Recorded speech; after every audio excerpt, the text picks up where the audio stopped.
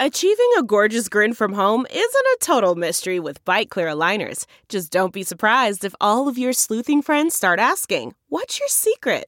Begin by ordering your at-home impression kit today for only $14.95. Byte Clear aligners are doctor-directed and delivered to your door. Treatment costs thousands less than braces. Plus, they offer flexible financing, accept eligible insurance, and you can pay with your HSA FSA. Get 80% off your impression kit when you use code WONDERY at Byte.com. That's BYTE.com. Start your confidence journey today with Byte.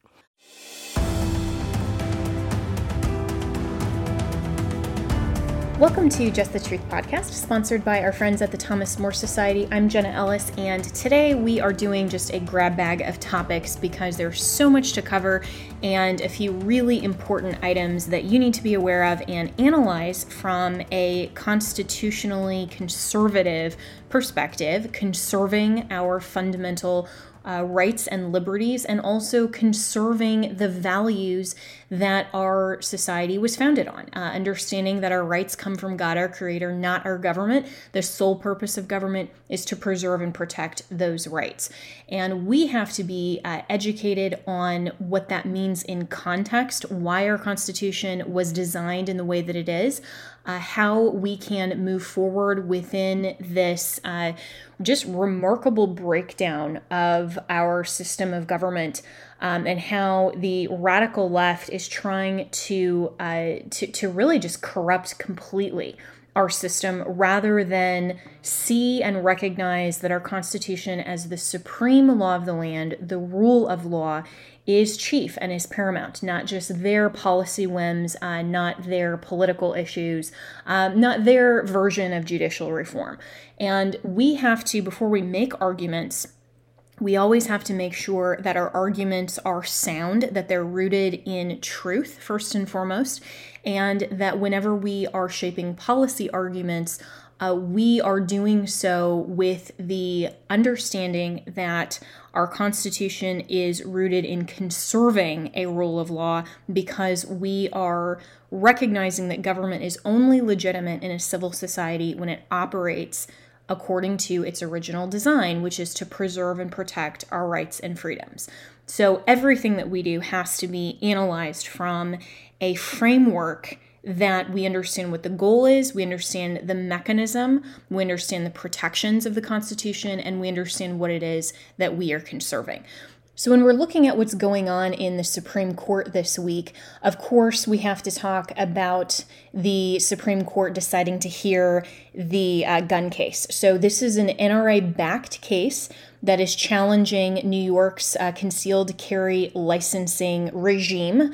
And the NRA posted really a great article at nraila.org. And that's, of course, the National Rifle Association Institute for Legislative Action. And they have a brief summary here. And so I'm just going to read this because it explains the case really well. They said today, of course, meaning on Monday, April 26th, today, the U.S. Supreme Court decided to hear an NRA-backed case challenging New York's restrictive concealed carry licensing regime. This sets the stage for the Supreme Court to affirm what most states already hold as true, that there is an individual right to self-defense outside of the home. This case challenges New York's requirement that applicants demonstrate, quote-unquote, proper cause to carry a firearm. New York regularly uses this requirement to deny applicants the right to carry a firearm outside of their home. The NRA believes that law-abiding citizens should not be required to prove they are in peril to receive the government's permission to exercise this constitutionally protected right. I love how they phrase that. It's not a constitutional right, it is a constitutionally protected right. So they go on to say it's hard to overstate how important this case is. The decision will affect the laws in many states that currently restrict carrying a firearm outside of the home. NRA ILA is working hard to defend your constitutional rights and is prepared to argue this case in order to protect the rights of Americans everywhere. The case is New York State Rifle and Pistol Association, Inc. versus Bruen. So let's analyze this from the context of the Second Amendment. Obviously, gun control has been a pet project of the left to try to restrict our fundamental rights and turn gun ownership into a privilege rather than a right. In this case, and the New York State's requirement to prove to the state that you have proper cause to carry a firearm is doing just that. New York State now believes erroneously that your and my Second Amendment protected right to keep and bear arms is merely a privilege, and so we have to, as citizens, prove to the state why we should be able to have a concealed carry permit. This is completely antithetical to the protections in the Bill of Rights and to the understanding and foundational design of our Constitution, which is that we, the people, do not give any of our rights over to the government in exchange for their protections or in exchange for their existence. We understand that and recognize through our Constitution that legitimate government operates only when it preserves and protects the individual rights that we already have because God gave them to us. They are pre-political. You and I and every other human being that has ever walked the earth has the same fundamental rights endowed by God our Creator, period. At the moment of conception, human beings have all rights. And by the way, it's always fascinating to me that the one area that American law actually recognizes rights of the unborn child is in property rights, because our devisee and estate law and wills and trusts and all of that recognize that if, for example, you have a situation like my family where I grew up with one older brother until my much, much younger brother was adopted. And so when my brother and I were growing up, we were the only children of my parents' marriage. And so my parents in their living wills, or if they didn't have a will, for example, then we would be, my brother and I jointly would be heirs apparent, or would be, unless my parents chose to divide different property differently. And, obviously according to other more finessed property laws of each state, but just go with me here on the generalities. Generally speaking, if both of my parents had passed away without a will, the state would recognize that the heirs apparent were me and my older brother.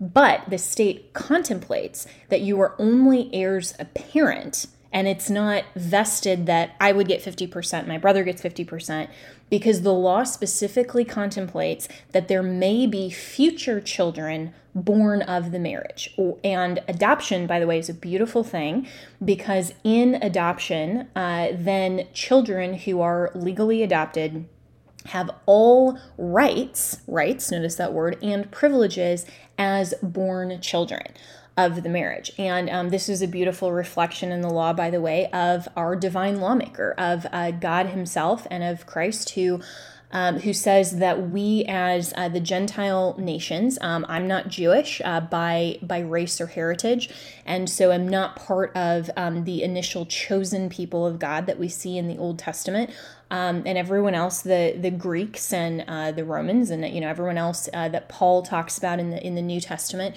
who are the Gentiles. Well, after the crucifixion, the death and resurrection of Christ, when the Bible talks about being grafted in to the inheritance and the fullness of God and being his children, he talks about adoption and how we as the Gentiles have full rights and privileges like his chosen people. And so we are equal co-inheritors, just like the Jews, because now there's neither Jew nor Greek nor Gentile. And it's a beautiful picture, our legal adoption law, that reflects this design of being children of God and how we have the fullness of inheritance. And so if you go back and you think about this, getting back to our analogy, so my younger brother, who was adopted later, the law actually contemplated that not only would there be a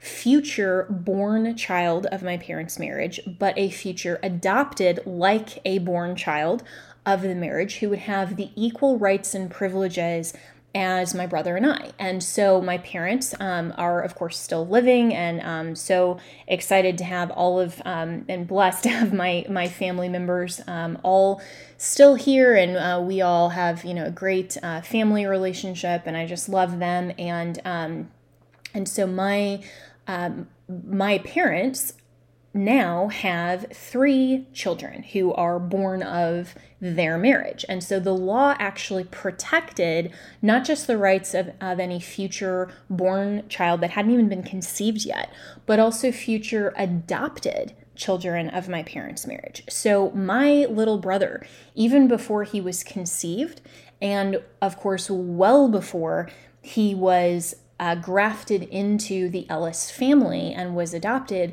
the law protected his property rights. Now, think about how much more should our law then protect the fundamental God-given right to life. I mean, that's just so incredibly fundamental. But if we think about this in the context of then our God-given unalienable rights as a whole, then we see how the law in the property law context anticipates future children, future human beings who have all of their rights attached, and that's even before they were conceived, much less before they were born. And so how much more should our law protect the rights of every human being, regardless of the stage of life, from conception to natural death? And so when we think about our rights and how they're pre-political, we have to think about them in the context of what our government is obligated to protect. And so then when we look at cases like this Second Amendment case, where now basically New York State is telling individual citizens, you have to show why you can exercise that right.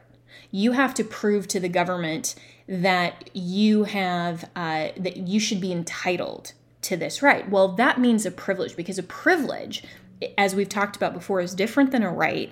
A right is, while it's not absolute, it can't be infringed upon, bought, or sold at whim, or abridged by government without due process. A privilege, on the other hand, is something that the government gives only to specific people or groups of people on their, according to whatever procedure is in place by the government to be able to say, okay, you have proven that you are now entitled to this privilege, right? So when we think about this law in context, the New York State's requirement that applicants demonstrate proper cause for a concealed carry permit, that is turning a fundamental right that the Second Amendment requires our government to preserve and protect. It's turning it into a mere privilege, one that we have to demonstrate to the government why we should have. No, our right, our fundamental God-given right to keep and bear arms is not a mere privilege.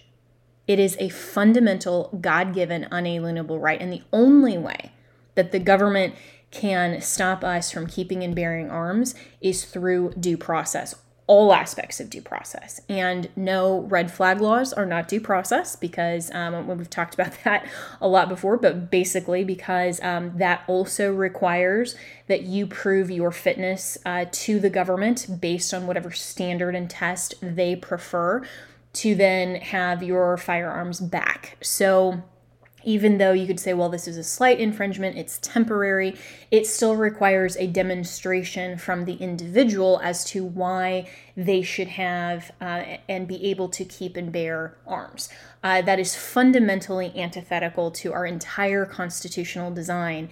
And imagine if this type of analysis that New York's requirement is trying to impose on citizens. Imagine if that were required in any other context of any other fundamental right. Imagine if I had to prove to New York State why I have proper cause to be an NRA member, for example, my freedom of association. I have to prove to the level that the state requires why my freedom of association to be an NRA member has shown proper cause. That'd be ridiculous. Or why I have to prove to New York State why I have the freedom of speech to do this podcast talking about the Second Amendment, right? That would be a complete violation of my freedom of speech, my God-given, fundamentally protected right that I don't have to tell New York State or any other state or the Supreme Court or anyone else why I should be able to have the freedom of speech and be able to exercise it. Or imagine if I had to prove to New York State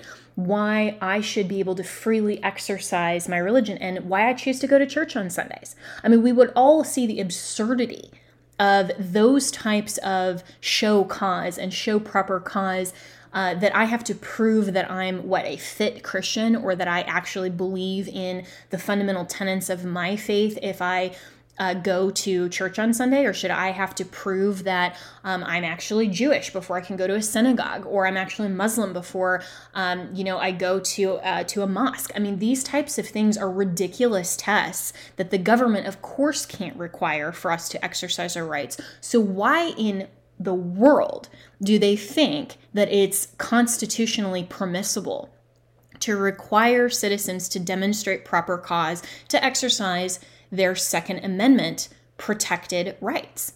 They can't. And I hope that whoever is arguing this case is going to raise some of these other collateral sorts of analogies, because that should frame this to the Supreme Court as absurd as it is, because so many of the leftists want to pretend that gun control and regulation over the right to keep and bear arms is somehow a different type of right than any other right that we freely exercise all the time. And it's not. The Constitution doesn't set it up that way.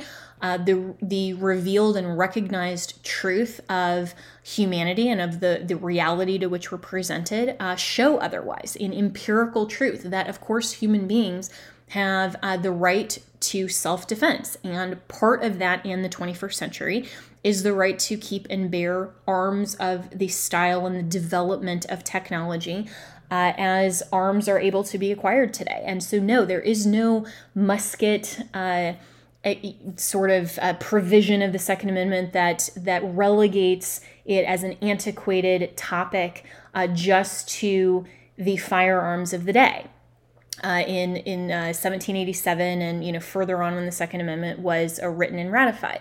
That's a ridiculous argument. We haven't limited free speech, freedom of association, any other rights that are fundamental and constitutionally protected. We haven't only relegated transportation and free speech and all of those things and freedom of the press to the technology that was back in the Founders' Day. But somehow, the leftists want to carve out just some of these arguments that they prefer that bolster their particular viewpoint on this, rather than a reasonable and constitutional explanation of why these rights are fundamental and they're not privileges. So this is a great case. I am hopeful that the majority of the Supreme Court will hold correctly and will tell New York State, no, that is a violation of the Second Amendment, and to require applicants to demonstrate proper cause to carry a firearm and exercise their rights that are protected by the Second Amendment,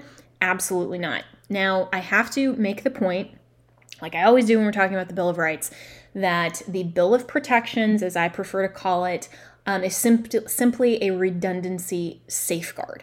So even if the Second Amendment were repealed tomorrow, you and I would have the very same rights that are God-given, like every other human that has ever existed across world history and across human history. We would still have the same rights. And Congress would have, and the government would have no more ability or legitimate authority, legitimate power to restrict and infringe upon that right as if the Second Amendment were repealed tomorrow.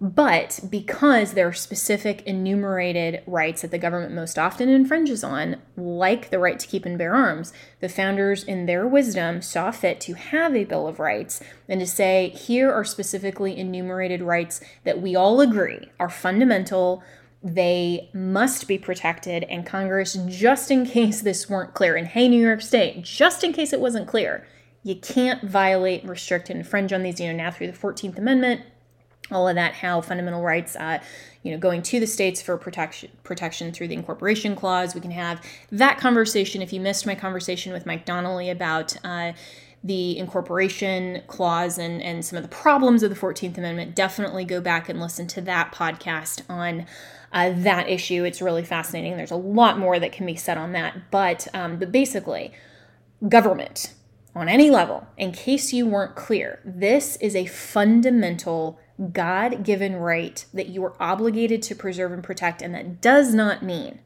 ever that citizens have to apply for the government's permission first and go through their hoops and go through their tests and go through their proofs before you and I can exercise our rights, period. So I hope that the NRA prevails on this. We're going to take a break here, and we'll come right back with topic 2.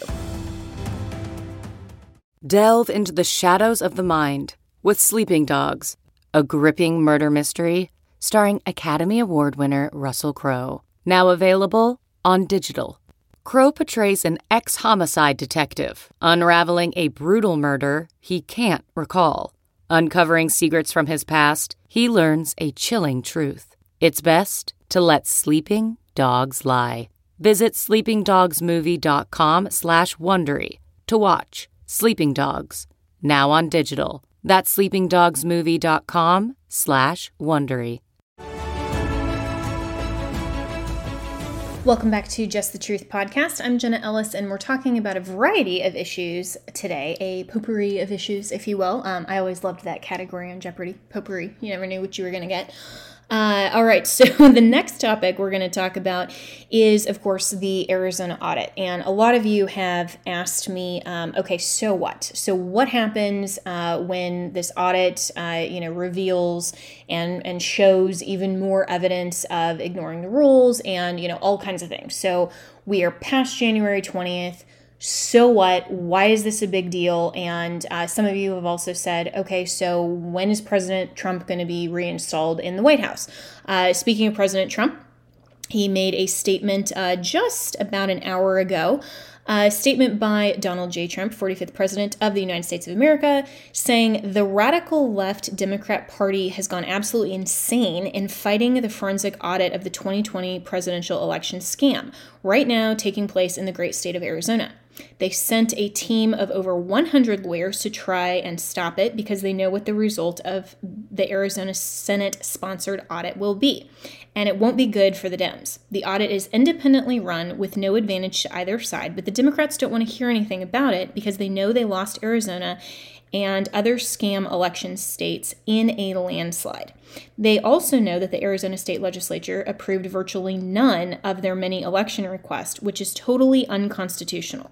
The people of Arizona are very angry, as are the people of our country. If we can't have free and fair elections, we don't have a country. The audit must continue. America deserves the truth. 100% President Trump, absolutely.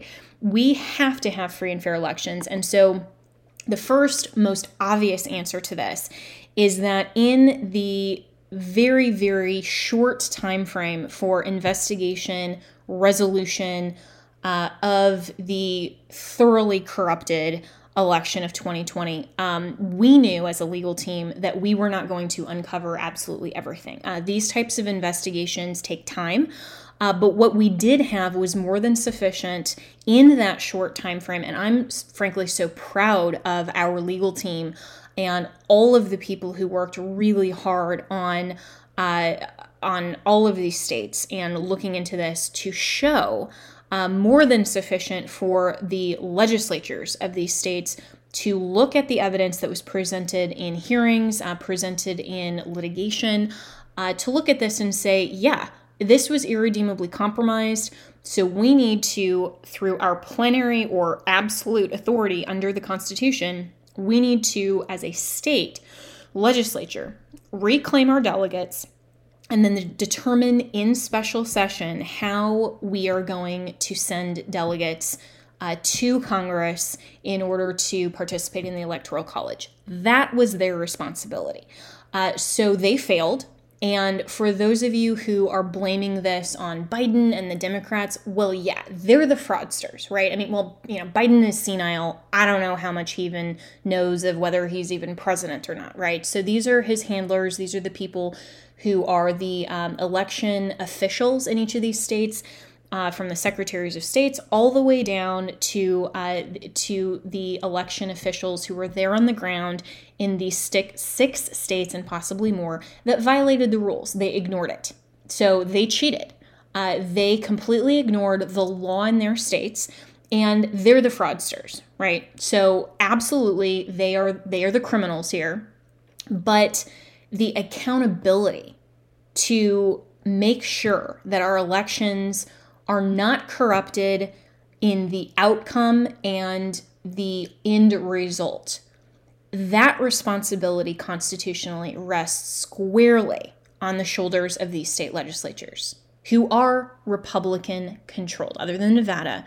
But when I'm talking about Pennsylvania, Wisconsin, Arizona, Georgia, Michigan, all 5 of those states, they are Republican majority controlled. They failed their constitutional obligation, and they failed you and me and all of the people across America, because we all participate in this system called the Electoral College. And when you have at least 6 states where their election officials, their executive branches cheat, then it is the responsibility and obligation of those state legislatures to hold them accountable. And when you have 6 states among the 50 that cheat, and so they corrupt the outcome, that affects my vote in Colorado, that affects your vote in whatever state you're from. You don't have to be part of one of these 6 states to have been affected, because now Joe Biden is in the White House rather than the actually duly elected President Trump. So if you want to blame someone here, the blame rests solely and squarely on the state legislatures. Also, yes, the judicial branch, because the judicial branch could have required the legislature to provide the constitutionally apportioned remedy, which is to determine how they send their electoral delegates. The Supreme Court refused to do their constitutional obligation, which was to hear the Texas versus Pennsylvania lawsuit. They were derelict in their duty. They just gave it a pass. I think what Justice Thomas said later in one of the election cases, why are we leaving election law under this shroud of mystery?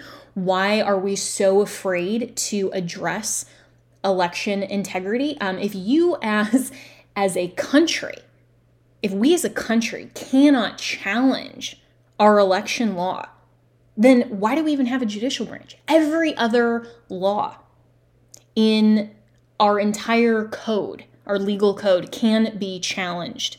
And we have rules on it. I mean, even if it's something like the tax code where, they've said individuals don't have standing and there are rules around that, they've at least heard those cases and made the rules according to, sometimes not according to the Constitution, and that's a whole other problem, judicial reform, all of that.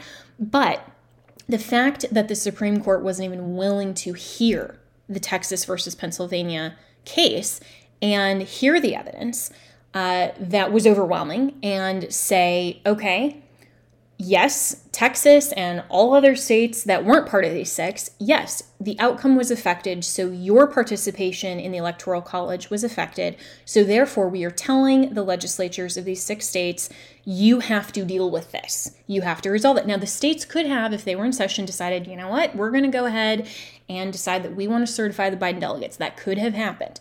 But the state legislatures, it was their obligation to look at the evidence, to come back into session and then decide as the representatives of the people in their state say that, yeah, obviously how we delegated our authority to our executive branches, to our secretaries of states, to the election officials, they totally ignored the rules. So they did not follow the law and select and certify the electoral delegates according to the manner in which we have prescribed as the state legislature, which is our constitutional duty. It is our obligation. It is our power and authority that is specifically textually granted to state legislatures. So we are going to now select our delegates for the Electoral College. That should have happened, right? So it was, again, a failure of the judicial branch, but primarily the state legislatures. It was also a failure of Congress. And Vice President Pence, you all know I was not at all a champion of the so-called Pence rule, where a sitting vice president presiding over the congressional session that counts the delegates and the certifications to Congress. He didn't have the authority to select which slate he wanted to impose. It is not the discretion of the presiding officer of Congress to decide the next president, period. That would open a can of worms that absolutely the Constitution does not grant to the sitting president of the Senate. But what Pence could have done, and what I did champion and recommended to Pence's office at the time, was that he could have posed the question back to the states and said, hey, there are still ongoing cases that haven't, and claims and challenges that have not been fully adjudicated. So while this appears to be a certification, is this accurate?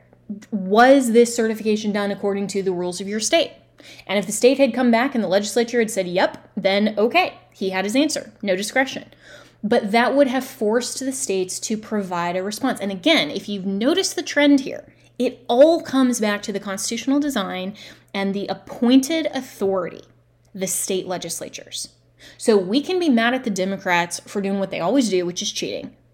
But we have to be more mad at the state legislatures that were Republican controlled in these states for not just blinking. They were eyes wide shut. This entire election integrity process, they refused to deal with it themselves. They refused to fulfill and discharge their obligation as state legislators. So where does this leave us now, and why does this matter in terms of the audit? Well, you will not like to hear me say this, but even though Joe Biden was not constitutionally duly elected, he was constitutionally duly installed as president. So meaning by that, the process happened. And it happened according to the constitutional process of the Electoral College. And so when Congress counted the certifications that appeared to be certifications and the state legislatures did not stop them, they didn't step in and say, wait a minute, that wasn't certified according to our law. They let it happen. They failed their obligation. Then the Electoral College delegates met, they voted. That is how we get a president and vice president of the United States. And so because the window was so narrow between November 3rd and January 6th, and then obviously the oath of office on January 20th, according to the U.S. Constitution, at noon on January 20th, because the window was so short, the Democrats and the Republican-led legislators, those legislatures simply ran out the clock. So now we have a president that was not duly elected, but he was constitutionally installed according to our process. So when a president and vice president take the oath of office, the only way under our system to remove a sitting president from office is through the impeachment process. And we've definitely been through a couple of impeachments, sham, crazy hoax impeachments, that the impeachment clause was never intended or designed to do.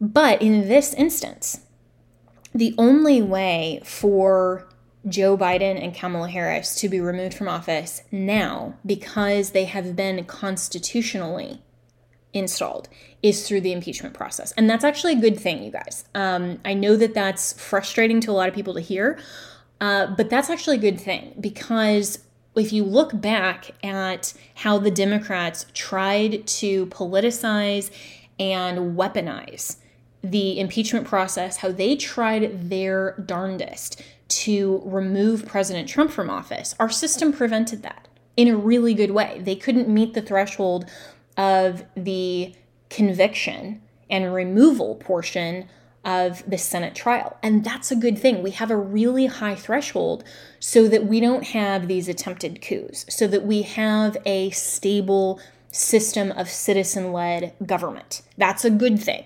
Now, when you get a corrupt usurper like the Biden administration in office, yeah, that's working against us now, and I grant you that. But overall, it's actually a really good thing that the only way we can do this is through impeachment. So what should happen now in terms of the audit? Well, yeah, I hate to break it to you, but it's not like if there's, even more overwhelming evidence and, all of this stuff that the audit reveals in Arizona, and hopefully other states will then audit their own states. I think every state, all 50 states, should take a good hard look at their election process, look at what machines they're using, look at what their election code says, look at their delegation of authority, look at everything, and tell the citizens of their state, we're looking into this. We want to make sure that free and fair elections still matter in our state, and that you as a voting citizen of the state can have confidence in the transparency and legitimacy of the election system. That's a very good thing. So I hope that a lot of states will do what Arizona is doing, and it's a nonpartisan effort. It's sad that it has become partisan and that the Democrats are trying to stop this. What are they afraid of? The truth? So every state should be doing this. But what happens then when you see even more extent of the corruption? Because what Rudy Giuliani and I showed to the state legislatures, that was not just a show, that was not just a circus, it was not just reality TV, none of that.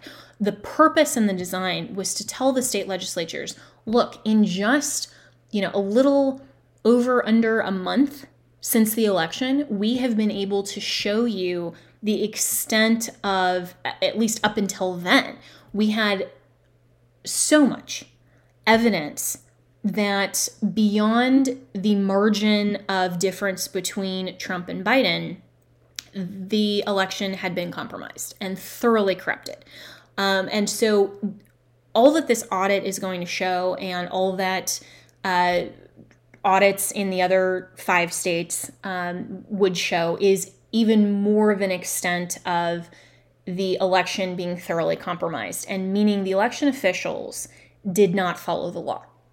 And so what happens now? Well, a couple of things. First, that should absolutely prompt the state legislatures to implement safeguards. And don't let anyone tell you this is about Republican voter suppression. That's ridiculous. That is a talking point that is absolutely untrue. This is about free and fair elections. This is about making sure that every legal vote counts, and it counts accurately. We don't want illegal votes to count, and we don't want legal votes to be counted inaccurately. Hopefully we all agree on that, because if you don't agree on that, you're probably a cheater.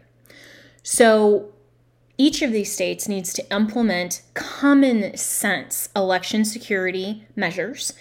And a lot of these states, through the pretext of the pandemic, had changed their election law. And even that, when we're talking about mail-in voting, signature matching, all of that kind of stuff, that was ridiculous. That has proven to be faulty. And even then, the election officials didn't do their job. They ignored the rules and they violated it. So a very simple proposal would be that the state legislature, if it still wants to delegate its authority to administer the election to the executive branch and to the secretaries of states, they need to be the ones that ultimately certify the vote and the delegates to the Electoral College. Because if they implemented that and said, hey, we first have to sign off on this, we first have to hear from whoever they want to hear from in an election, and they have to put their stamp of approval as a state legislature and the constitutionally appointed body, that's something that should happen in every state, all 50 states. And if your state legislature isn't doing that, what are they afraid of? What I learned through this whole system is that the state legislatures wanted to duck this. They did not want to have the courage to face this head on. And when they realized that they were the ones that actually had the power to do something, they didn't want it. And that is absolute cowardice. Every state, especially Republican-controlled states, need to put in common sense legislation that says, hey, the buck stops with us because the Constitution says so. So we have to approve the manner in which the delegates are selected. We have to approve the certification. Nothing goes to Congress without our approval, period. And then, assuming that Republicans do gain control of the House in Congress again in 2022, that's where impeachment may be an actual thing. And of course, you would have to show a nexus because Joe Biden and Kamala Harris, again, in all fairness, we need to be constitutional conservatives. I did not like it. I thought it was ridiculous and a sham and a hoax and all of that when President Trump was impeached for things that did not fall within the scope of impeachable offenses, did not have a legitimate legal basis in law or fact. For him to be impeached. It was totally a political maneuver. We can't do that against Joe Biden and Kamala Harris simply because the election officials got away with it. We have to show a nexus between them and this whole entire problem. Because when it came right down to it, even if a candidate is installed, if they didn't participate in the fraud themselves, then is that an impeachable offense? And my position is no. And I'm open to being convinced otherwise. If there's legal scholars out there who want to suggest otherwise, but I would not want, for example, President Trump to have been impeached for some corruption within the RNC or for something that he had absolutely no part in. That's guilt by association, right? And that's something that as a citizen and also as someone who's an office holder, we prohibit guilt by association. So Biden and Kamala Harris are not immediately guilty of an impeachable offense simply because they were the nominees from the Democrat Party. Now, if evidence shows otherwise, absolutely. Or if there's some other impeachable offense, like the ties to Ukraine or to China. But again, we have to make sure that we are being consistent here. And if we have said and advocated that that impeachment is only permissible under the Constitution for offenses during office, then that would apply to Joe Biden as well. So impeachment and then removal would be a very high threshold. Could we get to the 2/3 majority? That's never happened in American history, that a president has been impeached and removed. So would we be okay with a political motivated impeachment? No, we shouldn't be. Would we be okay with an impeachment that was grounded constitutionally in law and fact? Well, yeah, absolutely. I would say bring that charge, impeach them if there is a legal basis, a constitutional basis for it. There is a basis in law and fact for impeachment, and then let the Senate deal with it, like the constitutional process. And if they don't get to the 2/3 conviction, well, that's on them, and hopefully they don't play partisan politics like that. We know that they probably will, but that's the design of our system. And so no, President Trump can't just be reinstalled. It doesn't work like that. It shouldn't work like that. And even if we wish that would happen in this instance, we have to be constitutional conservatives. And the best path forward is changing the law, holding these state legislators accountable for their cowardice, requiring in the 2022 election that we have time before 2024 to get better representatives in. This should be, if you're on the state level, especially in one of these swing states, the number one question you should be asking every candidate and every current office holder who's running for re-election: what's your position on election integrity? Why didn't you vote to come back into session?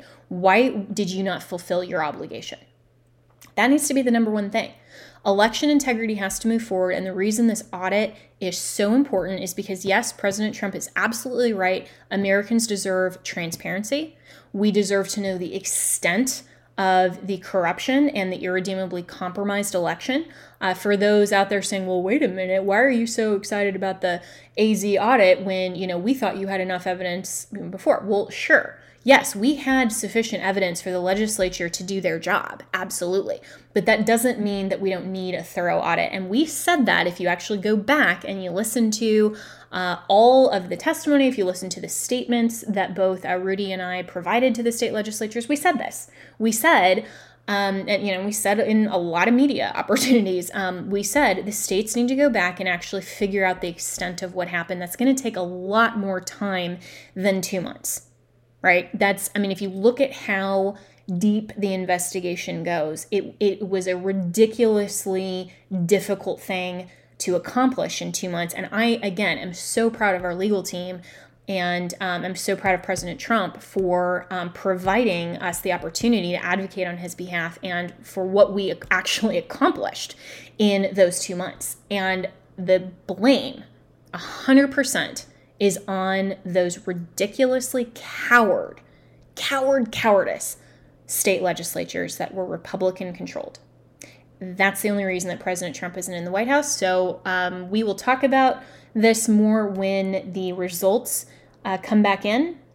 And hopefully other states are going to be looking at their election law. And, even if you don't live in one of those 6 states, go to your state legislators now and say, hey, what is our election law? Why have you delegated so much authority to your executive branch? How am I confident that I'm not going to be one of the states in future elections? This is something that we have to take very seriously and has to be our number one priority. Don't let the left, call you an insurrectionist or a, purveyor of the big lie or blah, blah, blah. I don't care about any of those names. If all they can do is name call, I don't care.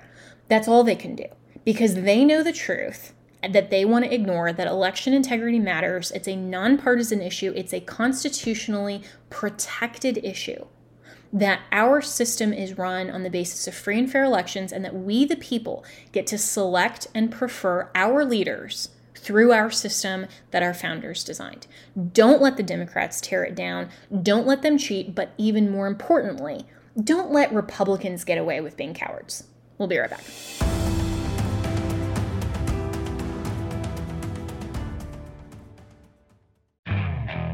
Okay, picture this. It's Friday afternoon when a thought hits you. I can spend another weekend doing the same old whatever, or I can hop into my all-new Hyundai Santa Fe and hit the road.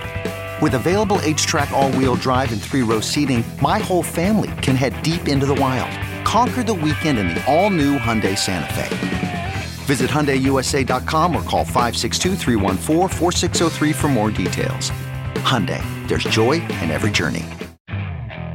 Okay, picture this. It's Friday afternoon when a thought hits you. I can spend another weekend doing the same old whatever, or I can hop into my all-new Hyundai Santa Fe and hit the road. With available H-Track all-wheel drive and 3-row seating, my whole family can head deep into the wild. Conquer the weekend in the all-new Hyundai Santa Fe. Visit HyundaiUSA.com or call 562-314-4603 for more details. Hyundai, there's joy in every journey.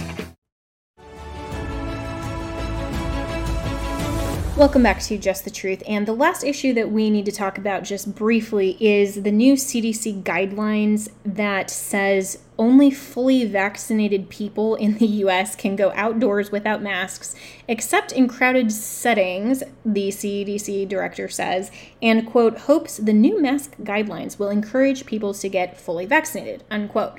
So I tweeted this, and by the way, if you're not following me on social media, I'm on all platforms at Jenna Ellis ESQ.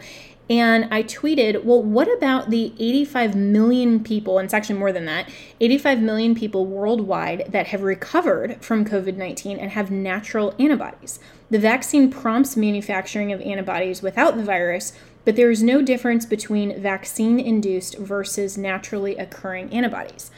I post this because I haven't really seen anyone address that particular aspect of this. We can have the conversation about vaccines. We do actually quite frequently. I've had a number of people on my show on Just the Truth TV on America's Voice News, which, by the way, is every Monday through Friday at 6 p.m. Eastern. Definitely tune into that. And I've had a few people talking about the vaccine, the pros and cons. This is something, again, where I have not taken a position openly on the vaccine. I don't give any of my personal health information. I'm not going to tell you whether or not I've had the vaccine because, you know why? It is a personal decision.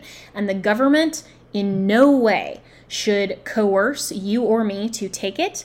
And the government can encourage it, fine, but encouragement through methods of coercion are ridiculous. So this whole idea that, oh man, if I really want to go maskless, then I guess I should go get the vaccine. No, that's ridiculous. It also should not be done through private corporate enterprise in any way by saying that we can't participate as members in a society and transact business or go and be consumers of various entertainment media or just any sort of consumer-driven product consumption if we don't have the vaccine. That's also ridiculous. It's an individual choice. There's a lot of reasons why people may want to not get the vaccine or why they may choose to get the vaccine. It is not inherently a moral issue whether or not to take the vaccine. It is not a moral better choice to say, yes, we're taking the vaccine and we're virtue signaling. And it's also not a moral opinion to say, or a moral basis to say, no one should get the vaccine. There is no evidence whatsoever to suggest that this is a moral issue either way. It is a specific choice that you and I can make depending on our own health considerations, all factors involved. But the one thing that I would really frankly like to know is, why is the government pushing vaccines and trying to coerce people into taking vaccines who have natural antibodies? Because the point of the vaccine, this mRNA technology, is to have our bodies synthetically manufacture the antibodies without actually encountering the virus and having to recover from it. So for people who have had COVID-19, bodies make natural antibodies, and so they should be immune to just as if they were vaccinated. And so, there are a lot of different conjecture on how long natural antibodies last. There's now conjecture on how long the mRNA vaccine antibodies last. But in my opinion, from and again, I'm not a doctor, I'm a layperson, but just logically looking at the inference of what the CDC is saying about the vaccine, if I have naturally occurring antibodies, I'm just as good as inoculated with the vaccine. I just came about my antibodies in a different method through having actually gotten the virus, right? Those people who've gotten the virus and have natural antibodies should be able to assert that argument and should be able to in any setting, if they choose to, if there is such a thing as, you have to show a vaccine passport to go to Europe, for example. Why isn't it, and again, I had a whole podcast on the constitutionality of vaccine passports, totally against that. But assuming for sake of argument that there are instances where you'd have to show proof of a vaccine, why can't you show proof of being antibody positive? I don't get that. I legitimately don't understand that. And the only reason, if we're logically looking at this, and there is no actual difference, the only logical inference is because this is another method of control. This is another method of the government saying, no, only our version of antibodies is permissible and we want you to take the vaccine anyway, and so therefore we are just going to completely ignore all the naturally occurring antibodies. I think that's ridiculous. It's just yet another method of the government trying to control. Again, I'm not saying anything pro or con vaccine. I'm simply saying, if the government really wanted to possibly convince some of the people who are wary about the vaccine, a great way to do it would be saying, hey, if you have naturally occurring antibodies, great, you're as good as vaccinated, you don't need the vaccine. Wouldn't that be a wonderful thing to kind of dispel this whole myth of, all of these conspiracy theorists who are, running around talking about how this is, going to change your DNA and stuff. That's not true.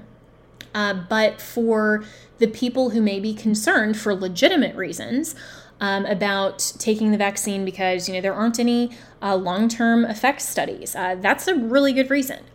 This is, yes, it's experimental in the scientific definition. If we want to talk about, the truth of science and following the science, it is experimental.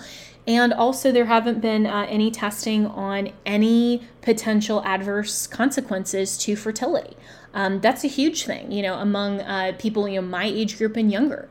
So, there are very valid reasons why people are skeptical of vaccine, why they don't take the vaccine. There are a lot of reasons why people do take the vaccine. That's a totally fine choice. But I wish that the government would be responsible enough, and yeah, I realize government and responsibility are two kind of oxymoronic terms, but I wish that they would just be honest and would be responsible to say, hey, if you are one of the 85 million people plus worldwide who has recovered from COVID and has natural antibodies, you're as good as inoculated. Go you, great. Get a positive antibody test and for whatever purpose that serves you. If people go out and they say, wow, yeah, I have antibodies, great. That means that you're immune. This is where we tend to vastly, overly politicize everything rather than actually following the science. If we followed the science and we could actually trust that the CDC and, all of these other scientists and health doctors and stuff weren't overly politicizing it, that's what would give the American people confidence to actually trust in the reliability of our healthcare providers. And that's a huge thing. So I'm really looking forward to more people asking this question.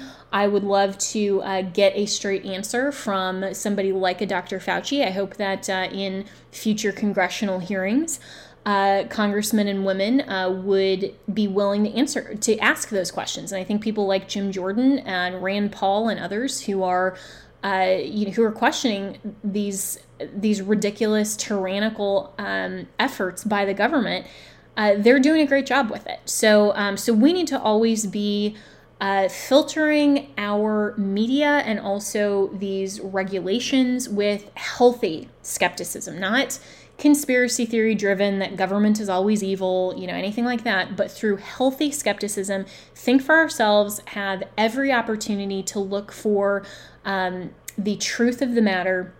And we should always, in every instance, be looking to get to the truth of the matter and the facts wherever that leads. And if that means that you end up changing your mind on some issues because you've actually reached the facts and the truth, that's a good way to be open-minded. It's not a good thing to be open-minded so you don't have convictions, you don't have principles, you don't have values.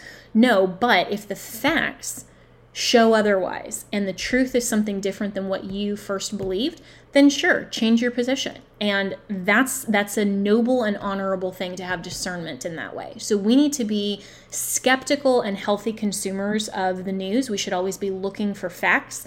And that's why I'm so grateful that you're spending your time with me listening to this podcast, because just the truth is always so important. That's it for this episode of Just the Truth. I'm Jenna Ellis, and we are sponsored by the Thomas More Society, which is a not-for-profit national public interest law firm dedicated to restoring respect in law for life, family, and religious liberty. You can find out more about the Thomas More Society and the incredible work that we do there at thomasmoresociety.org. And I will be back tomorrow and every Monday through Friday here on Just the Truth.